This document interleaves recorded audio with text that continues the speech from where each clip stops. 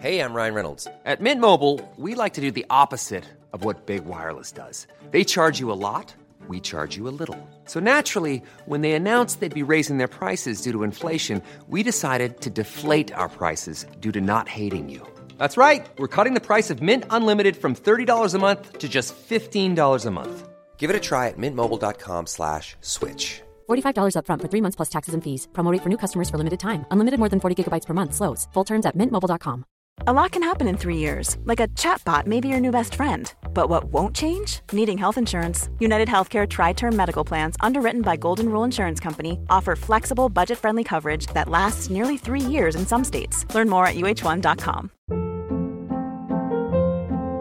Hold up. What was that? Boring. No flavor. That was as bad as those leftovers you ate all week. Keke Palmer here, and it's time to say hello to something fresh and guilt-free. Hello Fresh. Jazz up dinner with pecan-crusted chicken or garlic butter shrimp scampi. Now that's music to my mouth. Hello Fresh. Let's get this dinner party started. Discover all the delicious possibilities at hellofresh.com.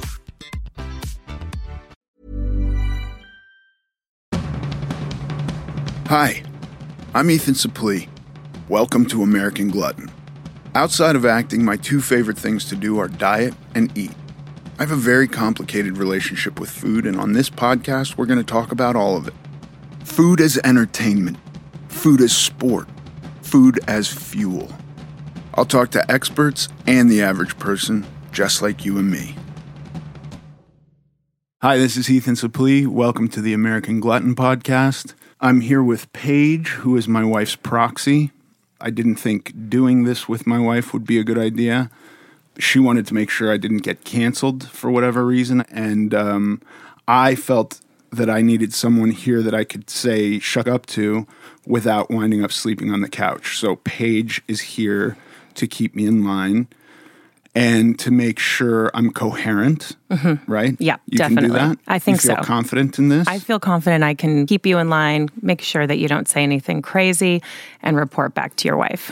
Right. And basically all the crazy shit that my wife wants me to do, you're just going to tell me to do now. Basically, yeah. Okay, good. So first I want to say I'm not a nutritionist or a dietitian. So I will only be speaking from my experience and the things I've read and learned. And I'm going to present my kind of dietary bona fides, as it were. But, you know, another thing is my good friend Michael Malice said, don't call it a diet. He said, call it a regimen, because regimen has the word men in it and diets are for chicks. I don't know if I should just call it all a regimen, but we want chicks to listen to this too. 100%. Chicks go on regimens. Yeah, of course. I feel that I don't say regimen well, so I'm probably just going to call it a diet. I think diet is a more universally understood term. Right. I'm glad you brought up universals. I do not like universal truth claims. And the way I understand science is science presents evidence of things. Science is not in the business of proving or disproving anything. It's in the business of presenting evidence. And further, I understand science by looking at Newton's two-body problem, which math can solve. So you have two bodies, for instance, the Earth and the Moon. And based on their proximity, their weight, all the factors, their velocity, you can do a mathematical problem that tells you where these two things are going to go in relationship to each other. You follow? Yes. Okay. There is something called the three-body problem, which there is no math for. Once you enter in a third body, the Earth, the Moon, and the Sun, there is no mathematical equation that can tell you where all three things are going, and this goes out exponentially. So as far as diets go, we have to assume everybody has the same metabolism, the same sleep patterns, the same hydration, the same activity level. So I don't like universal truth claims. I don't like an idea that says this is the best for everyone, because I haven't found that to be true. Mm-hmm. I've done tons of diets and diets work. So if we think about universals, the universal of calories in, calories out is pretty true. And most diets adhere to that. But then there's a lot of nuance that isn't discussed, like adaptive thermogenesis or metabolic adaptation, where you enter less calories and your body starts working to use less calories. Therefore, your deficit becomes smaller. Can you explain adaptive thermogenesis one more time? I feel like we've gone off in a direction. Okay. Thermogenesis is the burning of energy. Okay. You eat something and your body actually has to heat up to use that energy. Basically, a calorie is a certain amount that it takes to raise the temperature of something. So calorie is a unit of energy, right? Your body burns fat, proteins, and carbohydrates. But when you look at a package and it says 230 calories, that means it requires your body to produce that much energy to use this fuel. That's thermogenesis. Adaptive thermogenesis is when your body functions at a set rate, whatever that is. Let's call that X, right? So every day your body is burning that many calories just to maintain your weight, right? Whatever your weight is, your body has to have a certain amount of energy. If you lessen that energy input, like if you put less gasoline into your car cannot drive as far, right? But the body's so much smarter than a car. If you put less energy into your body in the form of food, your body will try to adapt by becoming more efficient at burning energy. So therefore, your base rate, your base metabolism will go down. Does that make sense? Yeah, it does. So is this the idea that we all learn when we're doing a diet of like you have to, basically, if you eat less, your body goes to other places in your body to use that for fuel? Yes. I mean, the whole point of a diet is to use the stored energy. Fat is just stored energy. And there's a great theory called the thrifty gene theory, which is on basically how we evolved to store energy. The theory is that over time, because of, however many historical and prehistorical famines that human beings suffered, the genes that kept coming into play were genes that said, store more fat, energy. Some caveman is out in the woods, he's just eaten half a bison, he's full, and he comes across a berry tree that's full of berries. His stomach goes, let's make room for the berries because we need to store that energy. And he can eat the whole fucking berry tree even though he's not hungry. Because the genes are telling him we need to store energy because if there's a famine, we're going to die, right? Okay. So your body is really, really good at storing energy. And if you withhold energy, it's going to use less energy. So if you need 2,000 calories to maintain your weight, and you withhold 1,000 calories, your body's going to figure that out pretty quick, and you no longer need 2,000 calories to maintain your weight. Literally, all of your functions slow down. They've done all kinds of studies where they show a person walks an average of 10,000 steps a day and then goes on a diet, and their average goes down. And they're not thinking, I don't have energy or whatever. It just goes down because their body is going, slow down. We need to use this energy more wisely because maybe, historically all these famines that we survived, we need to survive this famine that's being entered into us. The body doesn't know that it's an analytical decision to withhold calories. The body thinks you're starving. Yeah. So when you say calories in, calories out, it's not just that simple because your body's going to figure that out and game you right back. So there's that. As I was saying, universal truth claim, yes, calories in, calories out. If you eat less calories than you burn, you're going to lose weight. But all the factors that go into that are interesting and nuanced, and you have to figure out ways to comport that into your life, right? Mm-hmm. And maybe keto works for you, or maybe low fat works for you, or who knows? All these things work, intermittent fasting, all of this stuff, as long as you are maintaining a higher energy expenditure than input, you're going to lose weight. That's a universal claim. That's been what I've found to be true. I just said I don't like universally objective truth claims. I don't like them, but I found that one to be pretty accurate. Anyway, my bona fides on dieting, or regimens for Michael Malice, I guess the first diet I was ever on, I was 5 years old. I had not thought about food really other than enjoying food. up until that point, and I went to visit my grandparents in Vermont, and they were kind of shocked at the state of me. Now, back then, this was like late 70s, early 80s. The fat version of me at 5 years old was probably closer to what the average is today at 5 years old. But back then, it was startling. You know, there weren't a lot of fat kids back then. Certainly not as many as there are now. And so they weighed me, and they were just shocked. I have no idea what the numbers were, but their response was not good.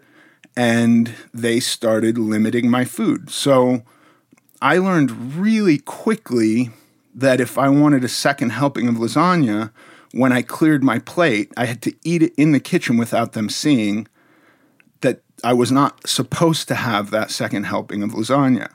And I was also made to walk every day. You know, at 5 years old, they didn't have a TV in Vermont. They were like, you know, lived out in the woods. So I would have been outside all day, but beyond outside and playing, I was made to go on a walk, which was quote unquote exercise, which I hated. I did not like being put on this forced march every morning.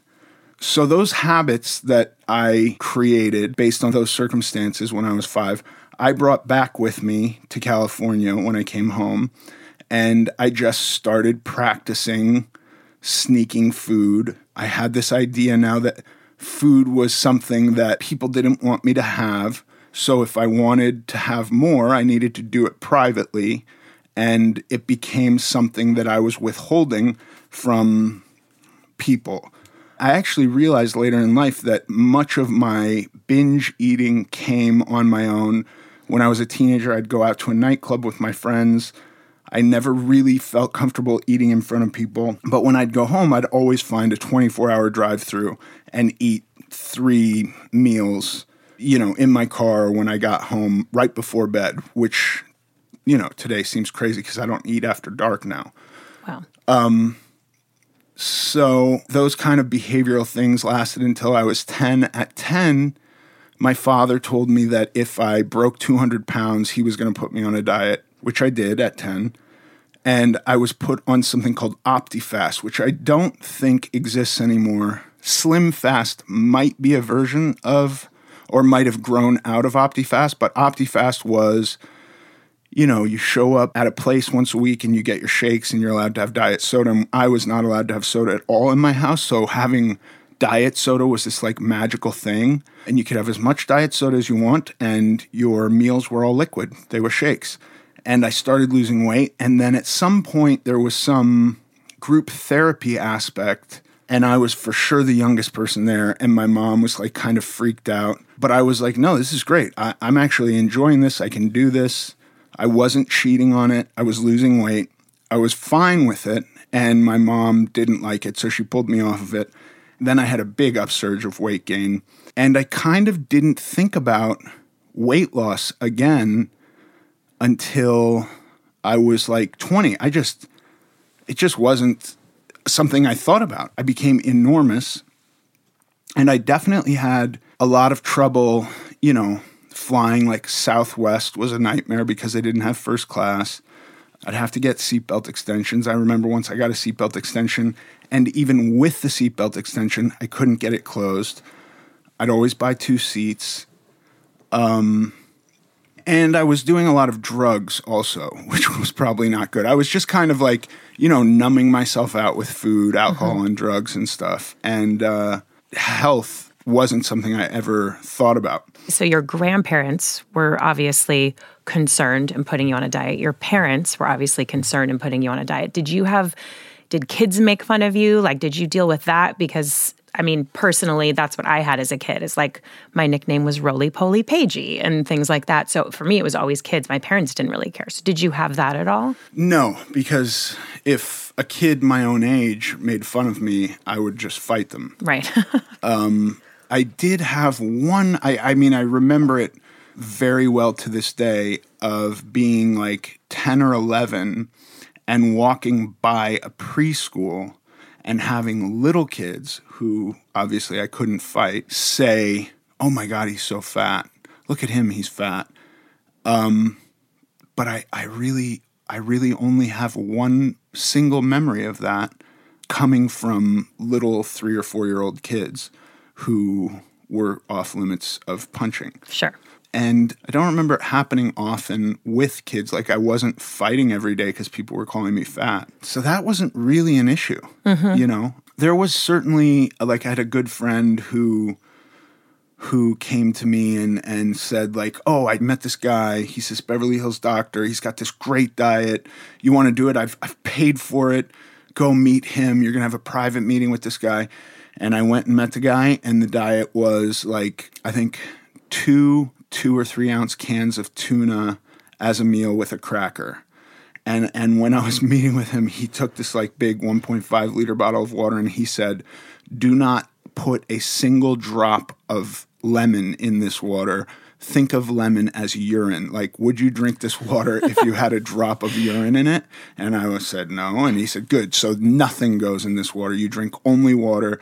You eat these little cans of tuna and you get a cracker.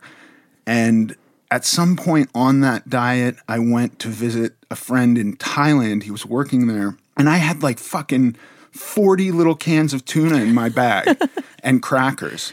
And I was totally dead set on going to Thailand and staying on this diet. I had lost weight and my buddy paid for it. So I was like not going to let him down.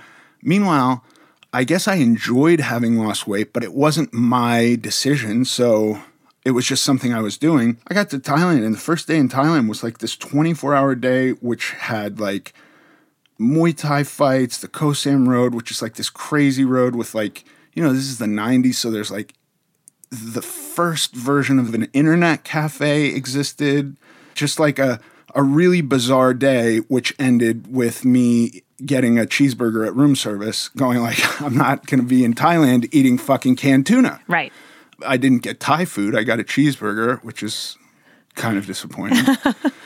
So that was a diet I did. At some point in 2002, I'd gotten sober, and I think I got offered to play Little John in a version of Robin Hood that was going to star Jim Caviezel as Robin Hood, which was really exciting. And I actually think it might have been Robin Hood set somehow loosely around the Revolutionary War in the Pacific Northeast, and there was like Fort Ticonderoga and Ethan Allen lore, which I kind of grew up knowing about because my grandparents lived in Vermont. So all of this was tied in there somehow, and Jim Caviezel was going to be in it, and I was going to be in it, and I think the financing fell apart, and I had never met Jim Caviezel. So I was flying to Romania to do Cold Mountain. I think it was like the second time I was going back to Romania. I'm in the first class lounge at Lufthansa in LAX, and in walks Jim Caviezel. And we had never met, but we were going to do this movie, so we knew who each other were, and he introduced himself, and we sat and talked a bit, and I was getting really strange vibes from him. We're on the same plane to Frankfurt. I don't know where he was going, but I was going to Romania, and we had to fly to Frankfurt first, and he was going somewhere else. And at some point, you know, first class on the plane was pretty empty and he was not sitting next to me, but at some point he got up and came because the seat next to me was open. And he sat down and he started talking to me about how he in his life emulates Jesus Christ. And that if you don't do that, you're going to go to hell. And basically the gist of it was, I was not emulating Jesus Christ. Ryan Reynolds here from Mint Mobile. With the price of just about everything going up during inflation, we thought we'd bring our prices down. So to help us, we brought in a reverse auctioneer, which is apparently a thing. Mint Mobile Unlimited Premium Wireless. How to get 30, 30, bit to get 30, bit to get 20, 20, 20, bit to get 20, 20, bit to get 15, 15, 15, 15, just $15 a month? Sold! Give it a try at mintmobile.com/switch. $45 up front for 3 months plus taxes and fees. Promo rate for new customers for limited time. Unlimited more than 40 gigabytes per month. Slows full terms at mintmobile.com. Many of us have those stubborn pounds that seem impossible to lose, no matter how good we eat or how hard we work out. My solution is PlushCare. PlushCare is a leading telehealth provider with doctors who are there for you day and night to partner with you in your weight loss journey. They can prescribe FDA-approved weight loss medications like Wegovy and Zepbound for those who qualify. Plus, they accept most insurance plans. To get started, visit plushcare.com/weightloss. That's plushcare.com/weightloss. Quality sleep is essential. That's why the Sleep Number Smart Bed is designed for your ever-evolving sleep needs. Need a bed that's firmer or softer on either side? Helps you sleep at a comfortable temperature? Sleep Number Smart Beds let you individualize your comfort, so you sleep better together. J.D. Power ranks Sleep Number number 1 in customer satisfaction with mattresses purchased in-store. And now, save 50% on the Sleep Number Limited Edition Smart Bed for a limited time. For J.D. Power 2023 award information, visit jdpower.com/awards. Only at a Sleep Number store or sleepnumber.com. And it was the first conversation of that nature that I'd ever had with somebody. Nobody'd ever talked to me like that. Nobody'd ever said, look at yourself. You're going to fucking hell. Wow. You don't care about yourself at all. You're a mess, basically. He wasn't mean, but it was a thing I had not experienced. I remember landing and going, that was an awful experience. Wow, what am I going to do? Fight Jim Caviezel? I mean, he didn't call me a fat ass or anything. You know what I mean? He didn't say anything that I could have challenged him to a fight over. But I was so knocked on my ass by this conversation that I literally was like, I don't want to ever allow somebody to feel that they can talk to me that way again. He was probably coming from a place of love, Yeah, I was going to say genuinely concerned. Totally. I hold no ill will against him. By the way, the fucking conversation worked because I then went on a diet. The first diet that I went, I have this chink in whatever version of imaginary armor I'm wearing, and I haven't been thinking about that. And here comes this guy who sits down and says all this stuff to me, and I didn't enjoy it. And I'm not saying he's right or that my decision had anything to do with Jesus Christ, but my decision was I don't want people to feel that they can talk to me like that again. I just want to guard myself against that. And then I also had a big relapse in Romania. It was like a total meltdown. And I came back and I got sober and I went on a diet and I went on a liquid diet. And I actually had a full month off of work at that point. We were in Romania for 7 or 8 months. And I had a month down. And I think I lost 50 or 60 pounds. You can actually see it in Cold Mountain. There are scenes of me early on. And then I have lost a good amount of weight in the later scenes. And I basically did this liquid diet for a couple of months. And then, it's so similar to drugs and alcohol, and yet so different because if you want to get sober, you stop drinking, you stop doing drugs, and you're sober, and you just stay away from them. You cannot do that with food. So there was a lot of following that, a lot of time spent on all the diets from 2002, basically to today, the blood type diet, Fit for Life, something beach diet. There's a beach South diet. Beach diet. Mm-hmm. The Zone diet, Atkins, and then later it was keto and paleo and all of these things. Intermittent fasting I did.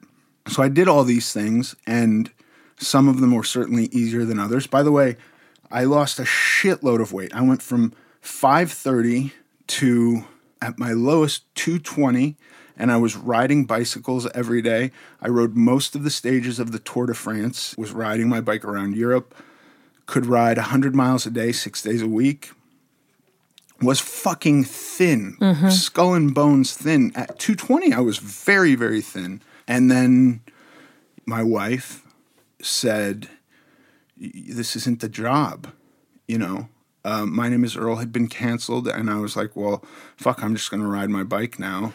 And after a couple of years of that, she said, you have to go work.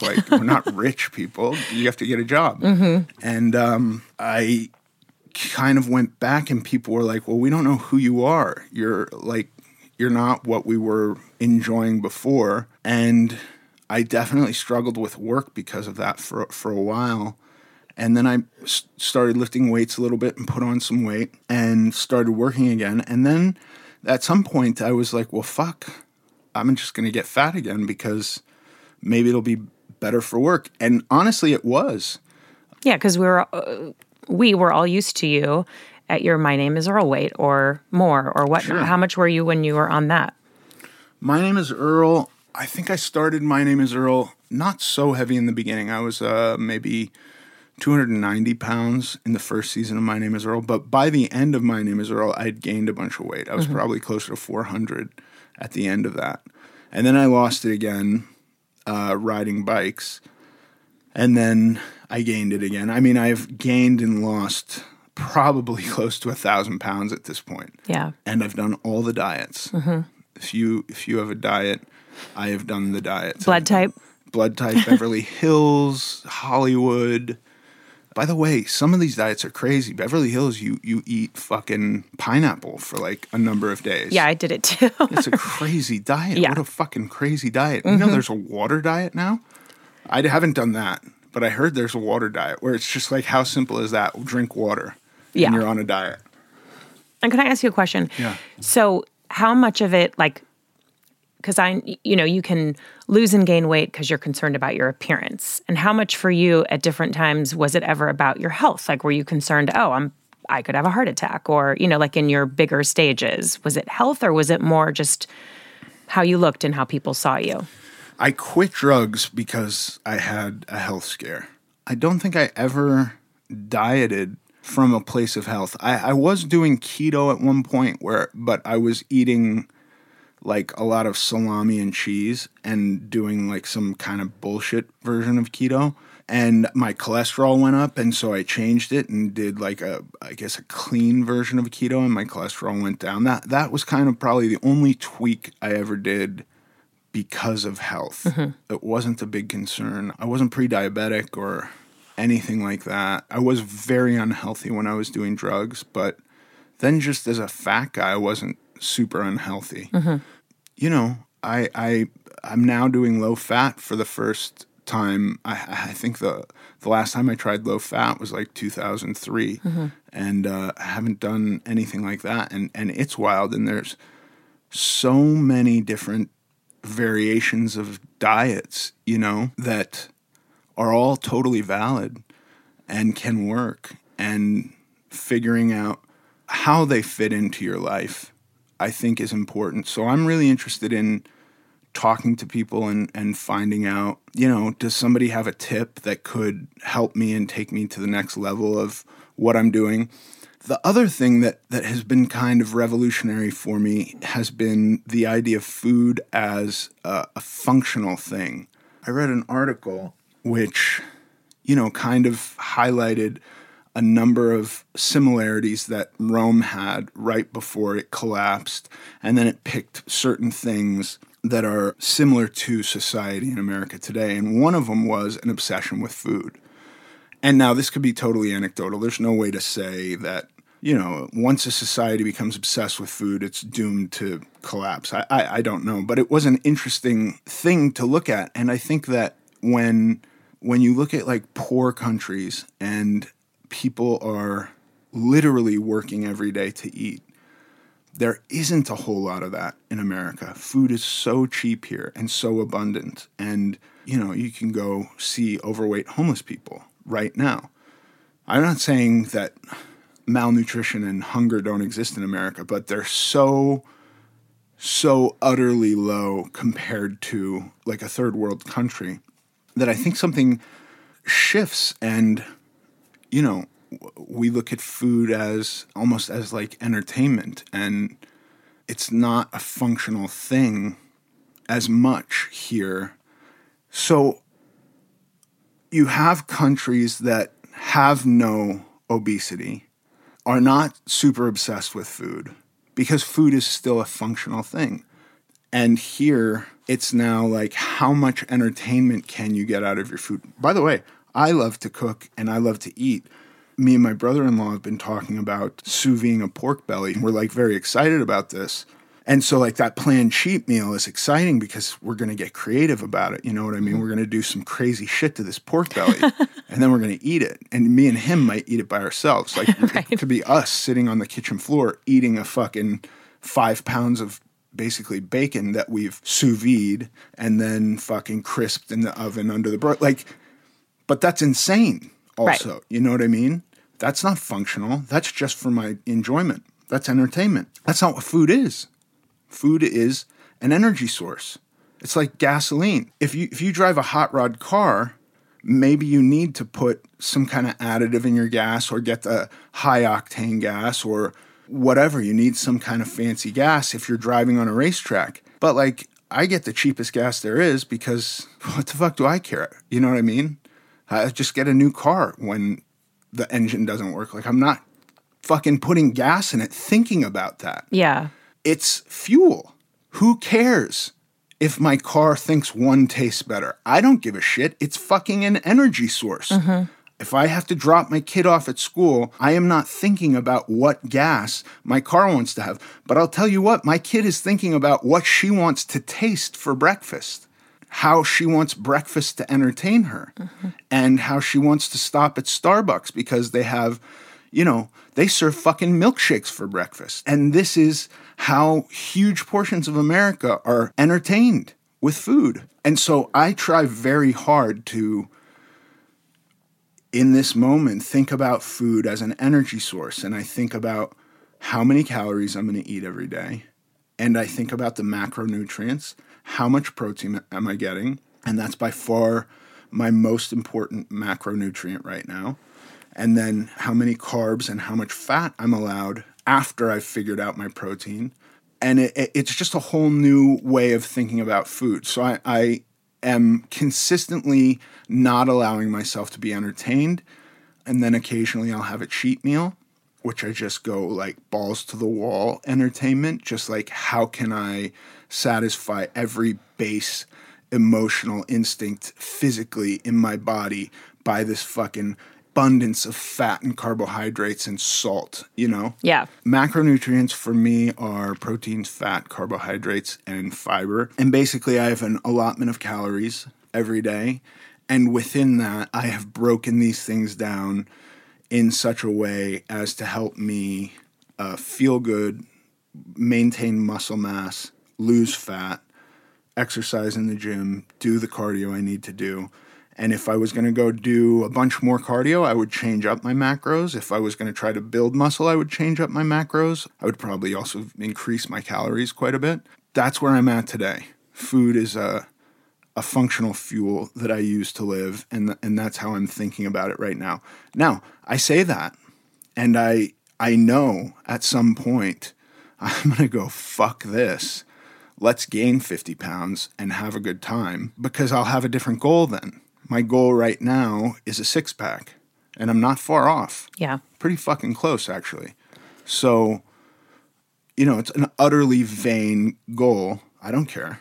Who cares? I've never had a vain goal like that before. So I have my vain goal. I'm going after that. I want to deadlift twice my weight. I'm basically there. You know, these are my stupid goals. They're completely arbitrary. They're meaningless. But I'm using food as a fuel right now. I want to talk to other people. I want to find out how I can make myself more efficient. Those are my dietary bona fides. I'm interested, I'm experienced, and I'm going to say a lot of stupid shit I regret, and you're going to check me so I don't get canceled. 100%. Yeah. Now, what's your question for me? I feel like there are so many pieces of information that like get stuck in our minds, like just things that we as dieters always hear. You have to do this, this, this. So just tell me something that is a useful piece of information that you apply. Like I remember one time you were on some diet and you told me when you travel that you, like when you land, you'd order Instacart, like get a delivery of the right foods that you need to your hotel, or, you know, so like what's something useful that you do that helps you stick to what you're doing? If I'm in the midst of a strict diet, I remember when I was doing that, I think I was going to San Francisco or New York or something. I do a lot of research. Where am I going? What's around there? What can I eat? I did a movie in Louisiana recently, and I visited every Whole Foods. That's what I did. I went to Whole Foods, and I would eat their salad bar, and that's where I got the majority of my food. You know, that's kind of fucking boring, but No, but that makes sense. Research where you're going, know what's around you. You can be prepared so you can stick to the thing you want to do. Well, this was episode 1 of American Glutton. Thanks for listening. I'm Ethan Suplee, and as always, joined by my chaperone, Paige Dorian. Follow us on Instagram at American Glutton Podcast. Sincerely.